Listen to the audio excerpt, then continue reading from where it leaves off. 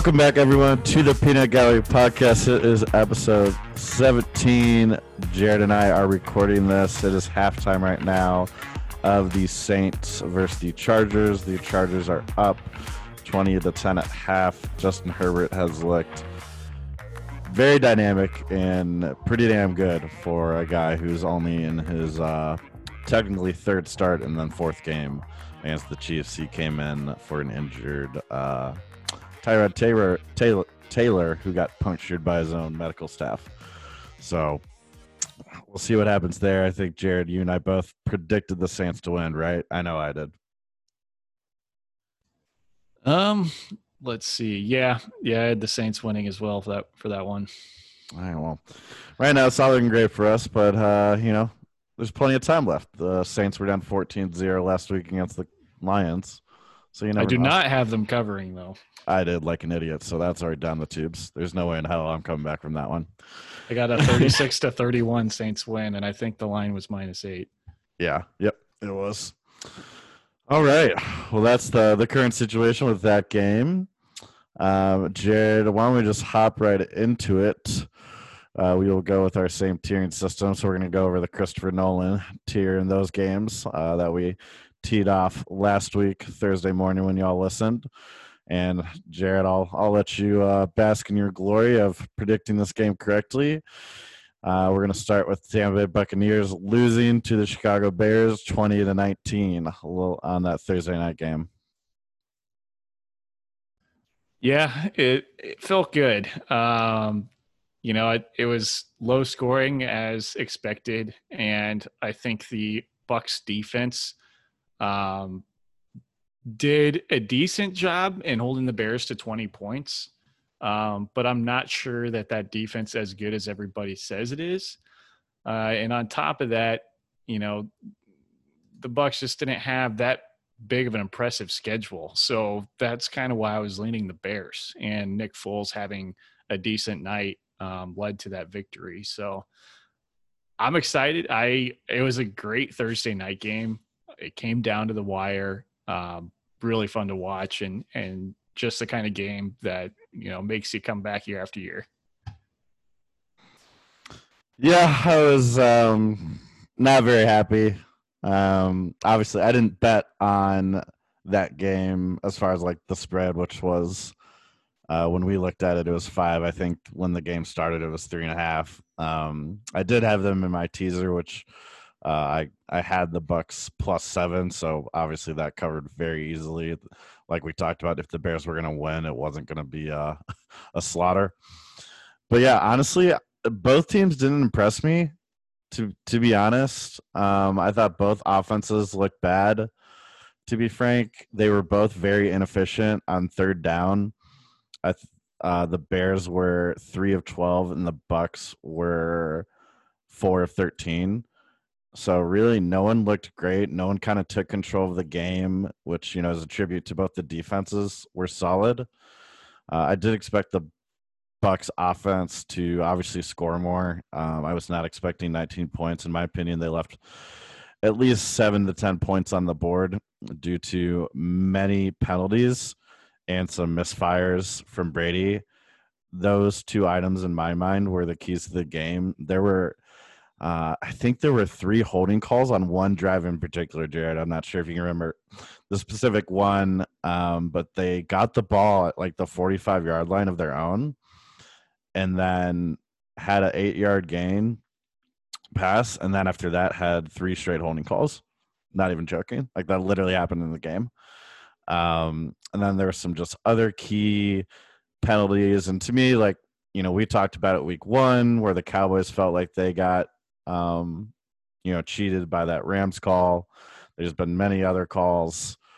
So this call definitely, there were plenty of opportunities for the Bucs to win, but obviously that roughing the passer call I thought wasn't a great call on Foles, and then they went down and scored and changed the game. But either way, there was plenty of opportunities for the Bucs to win this, and they shouldn't have only scored 19 points from my perspective.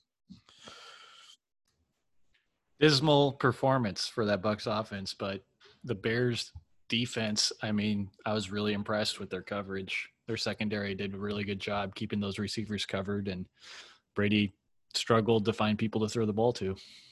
Yeah. The good news for the Bucs, they should get Godwin back. Godwin didn't play, Fournette didn't play, and neither did Scotty Miller, which are, 3 key cogs in the machine for that offense. But the bad news for them is they're going against the Packers next week. So let's move on to the next game where not many people predicted this victory either. Definitely not you or I. The Las Vegas Raiders came into Kansas City and upset the Kansas City Chiefs. We got both this game right from the standpoint of we did have the Raiders covering. They were getting 13 points, so they easily did that. Raiders won this game 40-32. The turnover battle here was even. And I think we mentioned it last week, how are the Raiders going to win? It was going to be rushing the ball. Now, Josh Jacobs didn't rush for over 150 like we thought he would need in order for them to win this game. But totality, the Raiders did rush for over 144. They had exactly 144 yards. And another key factor was they held the ball for just over 35 minutes. They controlled this game from my perspective for most of it. I know the Chiefs look good in the early stages, but really that second half, the Chiefs offense looked absolutely terrible. And the Chiefs also, like the Buccaneers Thursday night, shot themselves in the foot many, many times with terrible, ill-timed penalties. And Mahomes overall just looked completely off. This was his worst game yet. He only completed 51% of his passes. His previous low was 55. He was only 22 of 43. Looked off his game, was not great. But he still had 3 touchdowns and 340 yards passing in him. So, fantasy-wise, he still put up quite a bit of stats. Well, that's where, maybe you disagree with me, because I saw obviously the 3 touchdown passes and over 300 yards, but, I felt like he didn't play well. The stats are deceiving. He had 2 passing, and then he had the one where he rushed it in and got the good angle on the pylon. Right. But, I think that's sure the completions, you'd like to see that higher. And to me, this wasn't his worst game. I think when we played the Chargers, Mahomes just looked out of sorts, and the offense just kind of did as well. In this Raiders game, there was a hope of a comeback there in the 4th. Obviously, he threw the interception that led to the touchdown, and it cost him the game. You could argue that cost him the game. However, I've seen Mahomes play worse than he did that game. He had an amazing a couple amazing plays where the one where it was a 3rd down and he rolled out, threw it across field. And I believe it was Kelsey who ended up catching the ball. I was watching on the TV and I was like, oh my God, he caught that. So there was definitely some wow moments for Mahomes in this game.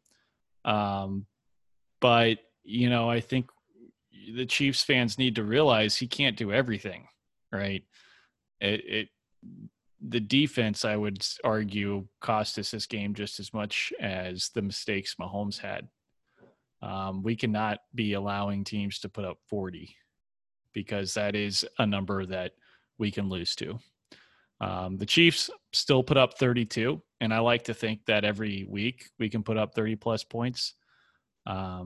So I would like to see more out of the defense in the coming weeks. There's a silver lining to this, though. My Eliminator League for the that people pick. I presume some people use the Chiefs that hadn't yet, probably, right? Exactly. For the How many you got left? How many you got left? I know we're going to touch on it later, but how many teams are There are 6 remaining, and 4 of us took the Cowboys. 1 person took the Ravens, and 1 person took the Cardinals. So. Okay. It's coming down. There was 30 people to start, so it's definitely keep following Jerod, people. There we go. Let's go. Oh, man, that Cowboys! I told you guys it was going to be a squeaker. Later. We're about to talk about them soon. The other 2 games are part of the Christopher Nolan tier. One's being played tomorrow. You have the Buffalo Bills 4-0 against the Tennessee Titans 3-0. Jerod, I believe both you and I predicted a Bills win on that one. We'll see if that comes to fruition, and we'll talk a little bit about the game when you listen to us Thursday morning.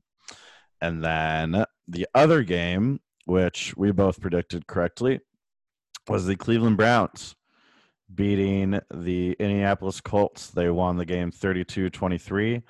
Turnover battle was even there. Jerod, what do you think about that game? I think the Browns are for real. I think I said this last week when I'm no longer choosing them to go 500 throughout the rest of the year. I think they will finish with a winning record. I'm seeing a lot more from that offense than I previously expected. They put up 30-plus points against one of the better – I would argue the Colts are a top 3 defense in the league, and they put up 30-plus points on them. And they're starting to do that week after week where they're having these high-scoring offensive games. And I think there's either been some good things coming out of the locker room. Maybe the W's are helping because I do feel like the Browns are a what's the right word here? Kind of like a drama queen team where every person wants to be the lone champion to get that W every week after week. But what we're seeing on the field is that they are starting to work really well together, and that offense is clicking, especially against these teams who have proven defenses, and that's something you'd like to see. Browns could be playoff bound this year, I think, after watching this game. Rivers had quite a few mistakes, something that he typically does, I would say 2 out of 3 games, throw 2+ interceptions. I don't even know if he broke 300 yards. So it's going to be hard to win when Rivers is turning the ball over. But the Colts, keep your heads up. It's not going to be hard to win the AFC South this year. That's all I got. Yeah. I'm just glad we both got that one. We both picked a dog, and we picked them to win outright, and we were correct. That's right. Yeah, honestly, I couldn't believe that the Browns were a dog. I mean, I understand why. I'll never trust Philip Rivers. I've seen too much, especially obviously in the AFC West, watching the Chiefs many times play Philip Rivers. He did it again. 2 picks. One was returned for a touchdown. He also cost his team a safety early in the 4th. He didn't throw any touchdowns. And I'm about to go on a rant here because I just don't understand. It mainly upsets me that the Patriots got this guy for $1 million with, some other incentives. But how the fuck did the Colts think it was an intelligent decision to pay Philip Rivers a 1-year deal for $25 million, yet not look at Cam Newton? Someone tell me what I am missing and why me and you are sitting here on a podcast and not general managers in the NFL. Like, what do they see in 15 years of tape from a 36, 37-year-old Philip Rivers versus a young Cam Newton who won an MVP, who led his team to a Super Bowl in Carolina, and yet then signs $1 million contract? Like, what, Jerod? Like, what the hell did we miss? What am I missing here? I think what you're missing is Cam Newton has struggled the last few years in the NFL because of injuries. He's been plagued with injuries, and that happens to these quarterbacks that like to run with the ball. Dual threat quarterback where, Cam Newton, if they're on the 2-yard line, and back when he was playing for the Panthers, he was running that bad boy in. So I think over the years, Cam has taken a beating, and his body was starting to show that. And it was not a reliable player to be healthy week after week. And you really need that right now in the NFL for your quarterback position. And that's where the Colts were safe with going with Rivers because he is healthy. The downside is that you're going to have a Rivers who is late in his career and throwing as many interceptions, if not more, than he's throwing touchdowns. And that's not something you want to see. So I get your take. I get why you're heated up about that. The only excuse I can think of for the other side is a battle-beaten Cam Newton. Okay. I mean, so here's my issue with the injury thing. In his first 8 seasons, he missed a combined 5 games total. Only 5. And obviously in 2019, he got injured after the second game and then missed all the rest of them, aka his last year with Carolina. Um, so I understand. I just my issue is really like it's the dollar amount too, right, Jerod? It's like you're paying Rivers 25 mil, Only yet 3 more than Foles, who's a backup. well now he's the starter. All right, Right. I guess I'm done on my Philip Rivers rant. I just thought it was a poor decision. The Patriots got a steal for Cam Newton. Right. So I think it's all in hindsight. We can overreact, but let's see how the next few weeks play out and see if this is still the case. Maybe Rivers goes off. Yeah, I'll hold my breath. But in that, the Browns dominated as usual. They kept running the ball. They had over 120 rushing yards. Another key factor in this game was, playing keep away. They went 10 for 17 on third down. So constantly having the ball, constantly moving the chains. Baker was solid. He did have a couple picks, which is not ideal. After his first 4 games where it looked like he was trending downward regarding turning the ball over all the time like he used to in the previous season. But yeah, no, I know I predicted the Browns to get the 7th seed this year, going 9-7. They look to be on that trajectory, but they still got to play the Steelers twice, who I think are a little fraudulent at 4-0. Then they have the Ravens one more time, who smashed them week 1, so I'm sure they'll be excited to get revenge. But let's see what they can do, because they do still have difficult games upcoming on the schedule against teams that we both would agree are better than the Colts. Now, let's go to the Michael Bay tier, Jerod. And there was some news. This was after a game. Someone We both got wrong. We did both get it wrong, and I'm never picking them ever again. Yeah, I think we're on the same wavelength right now. The Atlanta Falcons. I did not see that coming, and it was my lock of the week. I'm so sorry for anyone who followed it. I did not see that coming. The coaches I thought would have their act together because their jobs were on the line. As we all know, they're gone now. But man, I did not see the Panthers winning that game. And luckily, the teaser I created, the Sweetheart teaser, had Atlanta plus 12, which covered, and the entire teaser hit. So as long as you got that teaser in, you can make up for that lock of the week miss. But yeah, I did not see this coming. I had the Falcons winning by like a touchdown, I think, and I am done rooting for that Falcons team. I was wrong about them this year going 500, and they're not even going to be close to it. It seems like at 0-5. Are you allowing anyone on your train or your bus to jump off the bandwagon? Because I'd like a spot if you have one open. You want to jump on the Falcons bandwagon? No. So you jumped off it, like you're apologizing here. Yeah, like that bus that's going the other way. Oh, yeah, I would like to join that bus alongside you, please. Yeah, this is probably worse than the Eagles, man. I can't give you as much crap about the Eagles because this Falcons bus it's like a sinking ship, and I am full on abandoning it. I'm not picking them to win any more games. We'll see, maybe 1 or 2 here and there, but it looks so ugly. Maybe they can get a good interim coach to come in and turn things around, kind of like the Texans did this week. But we'll see. Yeah, I couldn't agree more. And honestly, like, cheers to Matt Rule in Carolina. I know I'm about to pile on here on the Falcons, but first let's congratulate them. They're 3-2. We'll see if the Saints can pull off the comeback. But if you would have told me, and obviously you as well, and many other analysts, that after 5 weeks, the Carolina Panthers would have the same record as the Tampa Bay Buccaneers and be first in the AFC South, I would have asked what drugs you're doing, where'd you get them? Because I didn't think that was possible. But so cheers to Matt Rule. Cheers to Teddy Bridgewater. He's been playing solid through 5 weeks. Better than Matt Ryan. A lot better than Matt Ryan. They've won all these games as well without Christian McCaffrey. Another impressive thing, Mike Davis, the backup running back who's been starting for the past 3 weeks, has been great for them.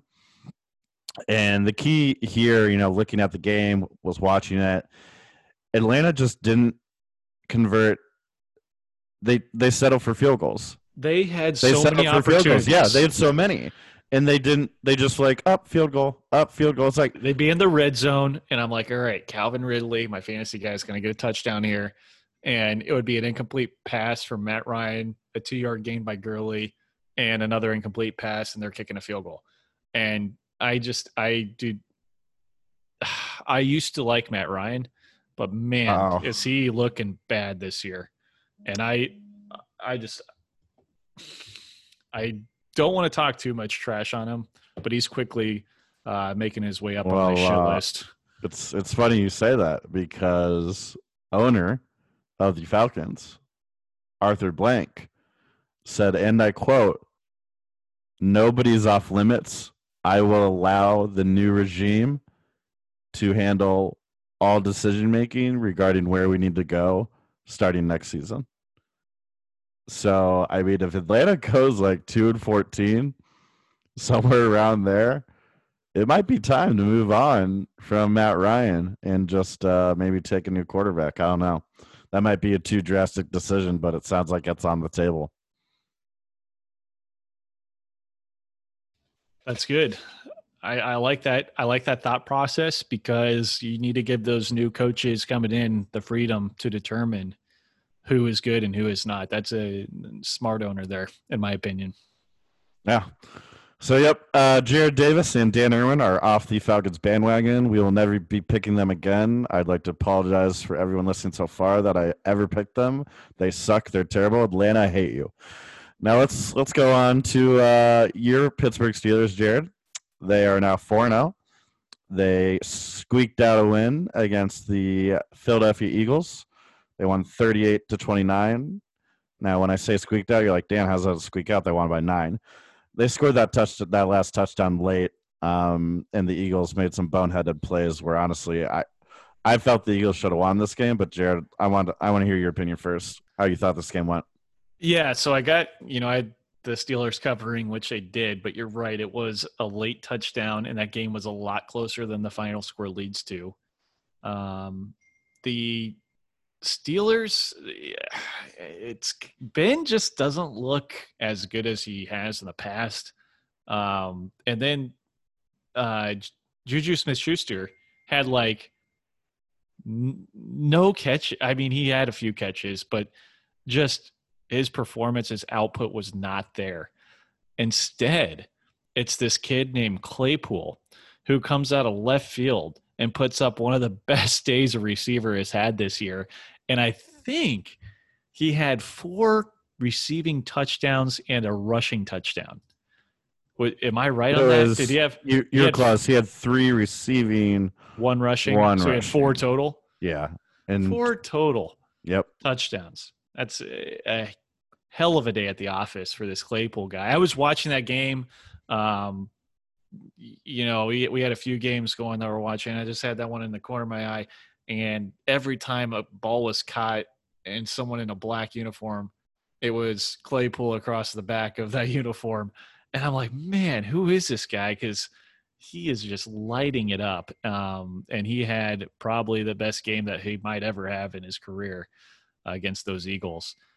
So that was the one interesting thing I noticed was, I don't know if he's a rookie or if maybe he's a second or third year receiver, but everybody in fantasy football is going to be keeping their eyes on him in the waiver wire coming this week. Yep, I actually have him on one of my guys to pick up as a recommendation. So yeah, if he's out there on the waiver wires for you, I'd definitely snatch him up. Regarding this game, though, I honestly was shocked, genuinely, that the Eagles had many chances to win this game. I think overall they outplayed them, to be very honest. And once again, what it came down to was Wentz turned the ball over twice. We're back on him turning the ball over 2 times, and it cost them the game. And he's got to stop doing this shit because it's killing the team. They left 14 points on the board due to the interceptions, and they had some bad penalties. These are mental mistakes. One of his picks was inconceivable. The dude was standing right in front of his receiver. Who is he? What is he looking at? Does he have eyes? I don't know, because I don't think he does. He might need LASIK. I don't know what he needs, but it's just unacceptable at this point in his career to be making that bad of a throw, in my opinion. And Steelers, sure, you're 4-0, but we talked about it with the Bears, and I think the Bucs are a playoff team, so that win is impressive to me. The Steelers don't have an impressive win yet. They beat the they beat the Giants week 1, not good. They beat the Broncos week 2, and Drew Lock got hurt literally in the first drive of the game. Not impressed. They beat the Texans, not impressed, and now the Eagles. So at least for me, they are 4-0. I was way off by them. They're not going to go 4-12 unless they lose out, which isn't happening. But I want to wait and see here. They got the Browns, Titans, Ravens, and Cowboys their next 4 games. If they go 2-2, I probably don't think they're real contenders versus the Bills or Chiefs, who are, in my opinion, the top 2 teams in the AFC, with the Ravens being 3rd. Yeah, we kind of missed out on that matchup due to COVID between the Steelers and what should have been the Titans, right? Yeah, that's now being replayed. I believe it week is 6 week 6. 7. Yeah. Okay. Yep. So we'll see that soon here. But speaking of the Ravens, we won't talk about this game too much, but they did beat the Bengals convincingly. Wow. That's my surprise. I would say Joe Burrow got his first he played like a rookie quarterback game out of his way, because he looked terrible, and honestly it was the entire team. The key things to be, Jerod, where he got sacked 7 freaking times. 7. I believe, if you remember correctly, you're watching a football team when they upset the Eagles week 1. They sacked once 8. And that's a lot. If you get sacked 7 times, I might need to do some analysis and see if I can find some stats around it. What a team's record is when they get sacked 7 times. I bet it's very, very low percentile. Yeah. And then they had 3 turnovers. Same situation. If you get sacked 7 times and you have 3 turnovers and you go 3 for 16 on 3rd down, you're gonna get destroyed. You just are. Yeah, and it's one of those things where the Bengals haven't really played anyone either. You just talked about a soft schedule for the Steelers. Well, the Bengals have played the Chargers, the Browns, the Eagles, and the Jags, and then the Ravens. The Browns might have been their better team out of those, but props to that Ravens D. I mean, you're going up against a rookie and a young offense with a injured AJ Green, who's in the twilights of his career. He's apparently asking to be traded. I don't blame him, but because I think he's finally coming to realize that the Bengals are going to only have 1 or 2 wins this year. But props to Patrick Queen, the rookie linebacker for the Ravens. He had a 53-yard fumble return that was, pretty heads-up play by him. And that's pretty much all I got. The Ravens controlled this game from beginning to end. It was a snooze fest. And, I think we both got that prediction right. Yep. Yes, we did. Honestly, I would have rather watched paint dry than rewatch that game, to be quite frank. I agree. Now let's move to what was a squeaker. And you predicted the outcome. I imagine you were a little nervous, especially at the beginning of the game when things were not looking hot. But the Cowboys pulled it out, won 37-34. First, Jerod, before kind of get into your analysis, let's talk about the Dak injury. I feel we'd be remiss if we didn't do that first. In case you didn't see it live, you can go rewatch on YouTube. It's pretty gruesome. If you're one with with a light stomach or a light head, I would not watch if those types of injuries give make you go directly to the bathroom, want to puke.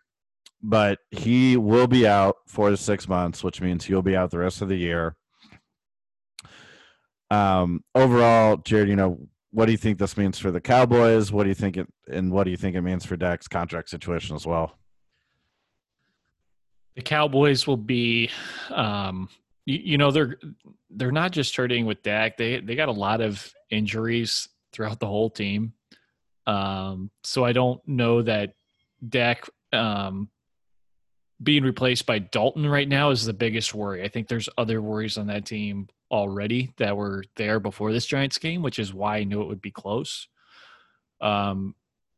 The whole situation with Dak, I think like a lot of Dallas fans right now are feeling sorry and basically eating the words that they were yelling at the beginning of the season or prior to the season starting with Dak's contract negotiation. In my opinion, the Cowboys, I said this in the preseason, the Cowboys front office did the right thing here when they said Jerry Jones did the right thing by not giving Dak $40 million a year because he's not in the elite tier of quarterbacks that deserves that. He does put up stats, but we've talked about it week after week. It's always in garbage time. That being said, I do have my thoughts and prayers go out to Dak on a fast recovery. You never want to see an elite quarterback in the NFL or a starting quarterback in the NFL go down, especially the way he did. It is a very gruesome image. And I mean, he was sitting there on the ground trying to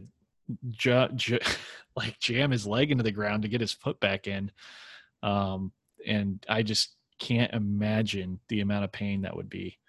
But that being said, Andy Dalton came in and took over the reins. He looked good. He had some really good-looking drives. There was that play towards the end where he threw it down the sideline to Gallup. I thought they were just going to run the ball to get a little bit closer in field goal range, and they just sealed the deal on that throw. And that pass was one of Andy Dalton's best throws all game, if not one of the bigger ones in his career, because that right there sealed the win for the Cowboys. I think Andy Dalton can step up to the challenge and get this team to the playoffs because of how bad the NFC East is. So when we talk about, you asked me, what's the impact of the team without Dak? I think Dalton can step up, and I don't think he's as good as Dak. I don't think he would do as well as Dak, but I think he's a decent backup, and he can do a good enough job to keep this team probably around that 7-win range, maybe 8 wins this season, which is what it's going to take to go to the playoffs in the NFC East. Yeah. Now, first with Dak, for me, I obviously we've agreed on this topic regarding, his contract situation. I'd pay Dak 35 a year. I'm not paying him 40. I'm just not. So hope he recovers well. The surgery went well, according to Adam Schefter and many others in the NFL who did get that news. Now, Andy Dalton, obviously you don't want your franchise quarterback to get injured, especially out for the year. I think this is a blessing in disguise for them. The year they looked amazing and everyone was like, "Oh my God, Dallas is going to the Super Bowl." I think they were 13-3 one year, and Dex, it was either second or third year. It's because they had the number 1 rushing attack. Zeke was an absolute monster. I think with this injury, Mike McCarthy's not going to have Dalton throw 40 times a game like he was doing with Dak. And I think they're going to utilize the rushing tech, which you saw immediately when Andy came into the game. They were rushing the ball a lot more than when normally Dak is the quarterback. And I think that's a good thing for their offense, and it's a good thing for their defense because that means they're not on the field as much. So I agree. I think Andy Dalton will be sort of serviceable and get them enough wins. I obviously still don't think it will be enough to beat the Eagles. I'm going to die on that ship that the Eagles can win this division. by winning 7 or 8 games. If they sweep the Cowboys, that's all. That's literally all it's going to take, and a couple more wins. Now the Giants, which shocked me. Cheers to Daniel Jones. This is now your second game where in your NFL starting career where you didn't have 2 turnovers or more. Congratulations, buddy. Sadly, it didn't mean you were going to get the victory because one of your turnovers was a loosey-goosey fumble, which the Cowboys returned for a touchdown. But, Giants, Jets, New York, it's looking rough.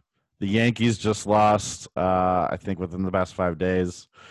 It's not great. It's not great, Bob, up there for New York. And I don't really care because New York fans are some of the worst fans on the planet. Now, let's go to the Sunday night game, Jerod. We differed here, and I'm not going to lie. I almost had this. I squeaked this one out on you.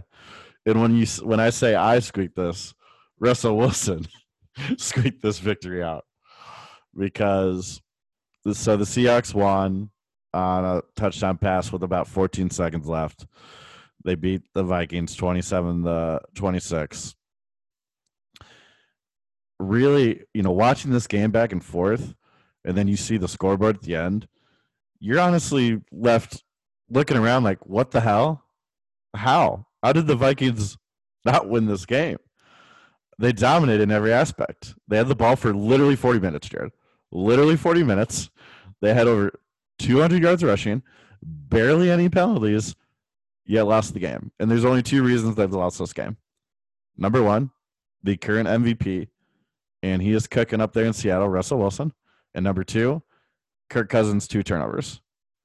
That's it. Every other part of this game, the Vikings outplayed them. Jerod, what'd you think? I agree. The turnover battle and Russell Wilson are the 2 factors. That and they, whenever you go into the locker room at halftime, I think there is some magic in there that happens where teams come out and they look a lot different in the second half.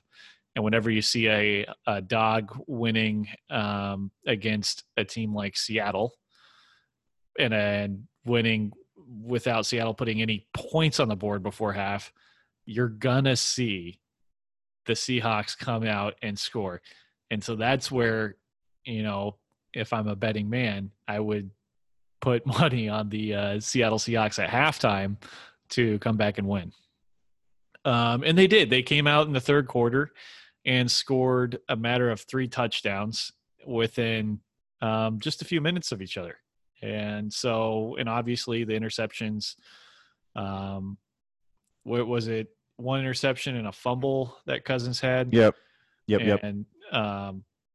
And so those turnovers really gave the Seattle Seahawks a chance, and they took advantage of it. And thanks to the MVP caliber, Russell Wilson, he was able to take those turnovers and turn them into points. And if you do that, you're going to win games. So you hit the nail right on the forehead, Dan. I got lucky. I got lucky in this one. Yeah. Well, I mean, like your point on Russell Wilson and the turnover battle is the exact 2 factors the Seattle Seahawks won this game. Oh yeah. Did you like that call to go for it 4th and 2 when you're down in their end zone and if you get it, you win the game because they have no timeouts left? There was like just over 2 minutes left. I do. I think 4th and 2, that's tough because like 4th and 1, yes, I do. And who was it? The Raiders in the Chiefs game. They had the 4th and 1, and Carr did a QB sneak, and they got it, and you were able to kneel down after that. So 4th and 1, yes. 4th and 2, man, I don't know.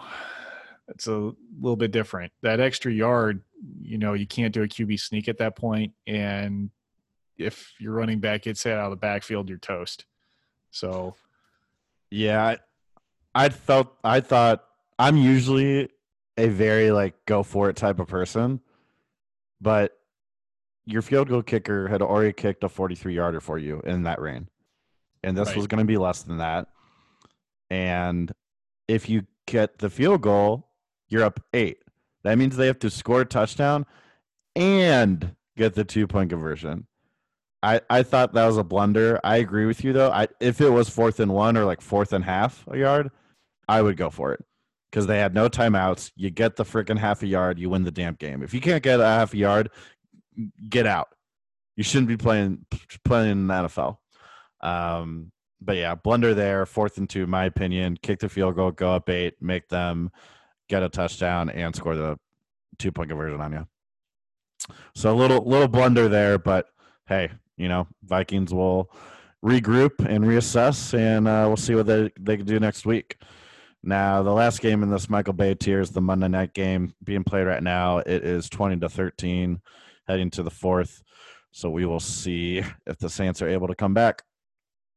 Now, last set of games, these will probably be quick because they are the Rodriguez-Cortez tier, a.k.a. you're only watching this game if you gambled, you have a fantasy football player, or you are, you live in that city and you're a direct fan of that team. Texans beat the Jaguars. Look at that. You fire Bill O'Brien, you get a victory. Now, I'm going to be honest, Jared, nothing really stood out here to this game. Deshaun Watson played well, even though he did have 2 turnovers, 2 interceptions to be precise. But he did throw for over 350 yards, and he threw for 3 touchdown passes. So cheers to him. And, that Jaguars 1-15 prediction looking mighty tasty right now. That it is. I almost predicted this one right on the money. I had Texans winning 31-17. Final score is 30-14, I believe. Yep. So, yeah, not much to say. Watson balled out. Good for him. I think they're all happy in that camp to have – is it Romeo Crennel? That's the interim head coach, right? Yep. We had that same situation in Kansas City once upon a time. He'll get you through it. So let's move on to the next one. Yeah. This is probably going to be even shorter. Your Cardinals bounce back. If there's a team in the NFL that you want to play and get a guaranteed victory, it's the New York goddamn Jets. And not only do you get to play, not only did your Cardinals get to play the Jets, Jared, they got to play them with Joe freaking Flacco. What were your thoughts on this game outside of happy to see your boys back above 500? I am very happy for the Cardinals. They needed a game like this to get the offense going. Now, I predicted the Cardinals to win, but I did not have them covering the 7 points, and they covered by 20. So I'm not mad about it. I'm happy that, Kyler Murray and that offense looked pretty good against one of the worst defenses in the league. So I guess it's not that impressive, but they can use this momentum going into next week and hopefully get a win. I believe they're playing in Dallas. So, continue that momentum week after week and get them to the playoffs like I predicted. So we'll see. Yep, completely agreed. I'm not going to touch it anymore. Let's move on to the Los Angeles Rams. They beat the Washington football team. No surprise there. Real quick, we'll do some analysis and then talk about the real story of this game. So the Rams dominated, won 30-10.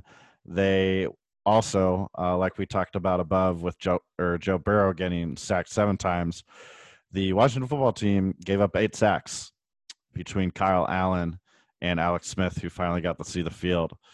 The Rams also had over 129 rushing yards. They held Washington only to 38, and Washington was 2 for 13 on third down. You're not going to win football games when that happens to you. You're just not. And Rams were a better team anyway, so cheers to them. Every time I switch a channel this game, Alex Smith was on his, on his back. Oh my! Dude, it was rough. I was so worried. Did he? They were so close to getting a safety. I remember, Smith had it on the 2-yard line. He kept going down, and then they had to punt out of the end zone, where it's they can't even get the full 15 yards they need to punt.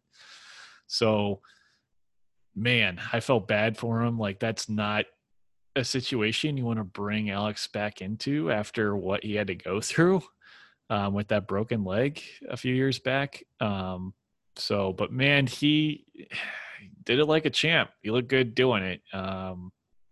So I was rooting for him, but man, And if you haven't, beef up that offensive line, please. honestly, I just feel so bad. And if you haven't seen the video, it's all over YouTube, Twitter, every social media. Right when Alex Smith goes into the game, you see like his wife crying, his kids cheering. It's Yep. it's emotional. It's very emotional. It's one of those feel good videos that you'll either cry of happiness or be cheering and happy for the guys. So it was good to see him back in. He obviously survived all the sacks, which was a good sign. So hopefully, need to do a little better with the pass protection, so that way he can continue to be a quarterback for the Washington football team. Now, last game here, I think this one shocked me the most, Jerod, even more. It did. Than the Bears barely beating the Bucks. The Dolphins shocked the world and won 43-17 over the San Francisco 49ers. Jerod, what do you think about this game? It was wild. Well, we talk about Ryan Fitzpatrick always coming out with like one game being Fitzmagic, right? And more than one game, you usually see it like one every 3 or 4 games. And this was one of those games. He threw for 350 yards and 3 touchdowns, no interceptions. And the Dolphins just had a heyday with that 49ers D, which is not the same defense from the Super Bowl last year. I know a lot of the offensive key players have come back at this point. Kittle's looking healthy again. Raheem Mostert was back this week. So they're getting their key components back on offense, but just know that 49ers defense is still injury ridden. And that's why I think the Dolphins were able to put up 43 points on the board. I think this was the shocker of the week out of all the games. I did not see this coming. And, good for the Miami Dolphins. Yeah, no, echo what you said about Fitzmagic. That's who we got. He had over 300 yards and 3 touchdown passes with no INTs. So that was a Fitzmagic performance. 49ers looked awful, just overall, everything about their play. And it was clear watching this game that Jimmy Garoppolo rushed back. He did not look comfortable in the pocket. He was not moving laterally like he normally could pre the injury. And they shoved him in there. He looked awful. He threw 2 picks. And that was also a part of the game. The Dolphins won the turnover battle +3. So I personally, I know Kyle Shanahan took him out, I think, after the Dolphins were up like 20-31. Which was smart. Which was smart. Yeah, get him out of there. He's getting sacked. He's throwing bad passes. He's not healthy. Obviously, you should have started him from the get-go, but that's a whole nother conversation. So that's going to be a key thing to look out for. I would not bet until we get confirmation who's starting for the 49ers game next week. You're going to want to see and completely understand if Jimmy G is healthy before you take the 49ers, because right now I would personally not take them unless they're playing like the Giants or something. So, yeah, choose the Dolphins. They're 2-3. San Francisco is 2-3 as well. I foresee the Dolphins, this just means Tua's not going to be coming anytime soon. And I know they got the Jaguars, I think, next week, if my memory serves, so that should be another victory. Jerry, that wraps us up regarding our analysis. I think some fantasy players, we talked about one of them, Chase Claypool. If you don't have him, look to pick him up. So here's the thing. It's hard to tell right now. Obviously, he had a great game, but his other 3 games, he had a 15-point game, so he had like 70 yards and a touchdown one game. And his other 2 games, he had like 4 points and 3 points. So not exactly very consistent. And this is what happens. People pick him up, and then he's going to lay a goose egg next week or maybe get a couple points, and then everyone's going to drop him. So you can't play fantasy football like that, because if you do, you'll just end up chasing after these players a week behind of their performance. Yep. And, that's why all the Smith-Schuster owners out there, the James Conner owners out there, hold on to those guys. Start them still. All right. Yep. Don't try to start Claypool over Smith-Schuster, because what's going to happen is Smith-Schuster's, defenses are going to say, oh, we might need to double cover Claypool next week, and Smith-Schuster's going to go off. Or maybe Smith-Schuster just has a great game anyways, and he's under double coverage. You see it from week to week. So do not overreact. Tip of the week. Yep. No, and my advice around this stuff is just like, what you're doing here is acquiring assets, right? By acquiring Claypool, that means someone else who might need him cannot play him. And and then if he does well and adds to your bench, that's still a win for you, even if you didn't start him. One person I think is here to stay, Jerod, is the Eagles wide receiver, Travis Flagum. He had 13 targets this week. Last week he had 10. Last week he had 10 targets, 7 catches for 70 yards. Didn't get a touchdown last week, but this week 13 targets, 10 receptions, 1 touchdown, 150 yards.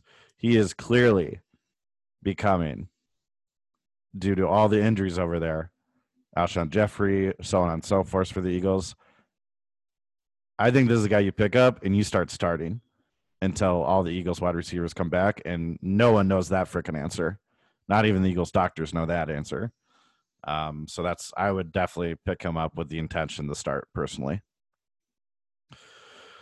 And then the last guy, this is going to be more of a week to 2 week pickup based upon early reports, but the backup running back, Alexander Madison, looked really good when Dalvin Cook went out. He had 18 points. Right now, they're saying he's going to be out 2 weeks, so next week's game and then the week after. But, if there's been plenty of running back injuries this year, so if you're one of those people who's not very deep at running back, you should be looking to pick up this guy and at least starting him for the next 2 weeks. Anyone else, Jerod, stand out from your mind? No, I think Chase Claypool was the fantasy waiver wire of the week. Yep. All right, then. Let's review our bets and let's show people the money. Let's see how we did, Jerod. I know we both did pretty well, I believe, if my memory serves me correct. Let's start with Survivor League. You talked about it earlier, Jerod. You led this group of people, this peanut gallery, to another victory. It was close. I called it being close. I said, you guys are going to have to stick with me through the grit and through how close this game's going to be. The Cowboys might be down. They're going to make you think that this was a terrible pick, but they're going to come out ahead at the end of the game, and that's exactly what happened. We scraped by with week 5, and this is the tough one. So it's behind us now. There is a nice, easy road ahead, at least for the time being. So I'm pretty confident in who we're going to take in week 6, and I'm pretty confident in week 7. So let's take this 1 week at a time, hang in there. And I'd like to, think that a lot of people are going to stick with me through this. We can win some money. This is very true. I picked the Rams, who obviously won. That was a cakewalk. And to me, if you're not listening to Jerod, you should be looking at the teams that are playing the Jaguars, the Washington football team, and both New York teams. Those are the games you should be looking out 100%. for and slamming against. So now, Jerod, you mentioned it earlier. Unfortunately, don't worry though. You've hopped off the bandwagon. You have a nice Tesla. You're going 150 miles. You're driving the other direction away from the Falcons. You will never be betting them again. Correct. And I am in the back seat of your Tesla, enjoying the view, just windows down, playing some electronic music, having a good time. We are headed for California. I'm getting the heck out of Georgia. So going the opposite side of the states on that one. But my lock of the week was Falcons -1. I'm all teared up about it.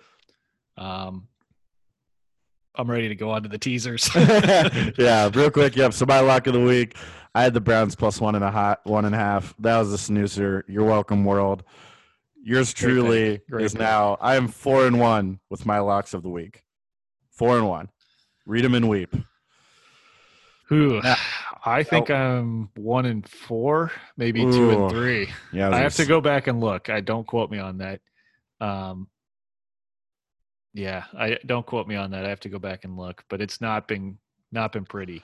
Well, let's talk about where we did well, because both our teasers hit, I do believe. Now, my teaser, if you followed, I had the Rams plus 4, cake. I had the Browns plus 15.5. My goodness. Holy, you're welcome. Now, I had Dallas plus 3.5. That was worrisome. I'm not going to lie. My heart was pumping, and I was a little scared for a little bit of time there. 2 weeks in a row would have been brutal. I'd never again. Just like we did a sweeping declaration that we're never betting the Falcons ever again, I would have never trusted the Cowboys ever again, especially losing to the New York Giants. I mean, that team's just trash. Then I had the Buccaneers plus 7. Was pretty much always endowed. Ravens money line, essentially. That was easy. And then the Vikings plus 20, which you're welcome. Now that one bet a solid, 150, which, if you did that, you won 180. Now, Jerod, what was your win? Because I know you won. Yeah, I had it's pretty similar, actually. Falcons plus 12 after the Sweetheart tease. So I had 4 picks in the Sweetheart teaser with a 13-point swing. That's how you get the plus 12 on the Falcons. The Cleveland Browns were plus 14.5. The Dallas Cowboys were plus 3, and the Ravens were a money line. So pretty much similar as yours. I think you had one more game, which was the Bucks, which would have paid out a little bit better than mine. But a win's a win. We'll take it. That's right. Next week, I might be back with a little bit more of a riskier play. Ooh. I like riskier plays.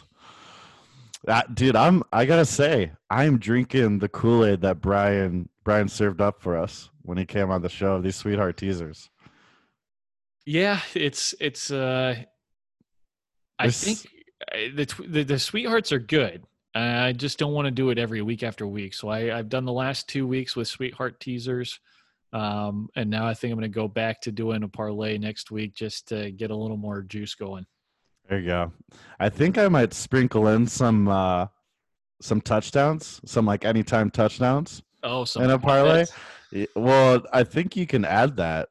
Before, I think instead of like constantly picking 12 teams, which obviously didn't hit because the Buccaneers were like, we don't feel like winning, Dan. That's a silly idea. Like one of our friends had Patrick Mahomes' first touchdown for Kansas City being a rushing touchdown. And it would be a rushing touchdown by Pat Mahomes. It was a plus 1,000 that hit. So Thomas Reddick, congratulations. Welcome to the world of sports betting, and good luck to your future bets, sir. All right. Well, with the betting concluded there, that's going to wrap us up here for episode 17. We will see you all Thursday morning, and thanks for stopping by.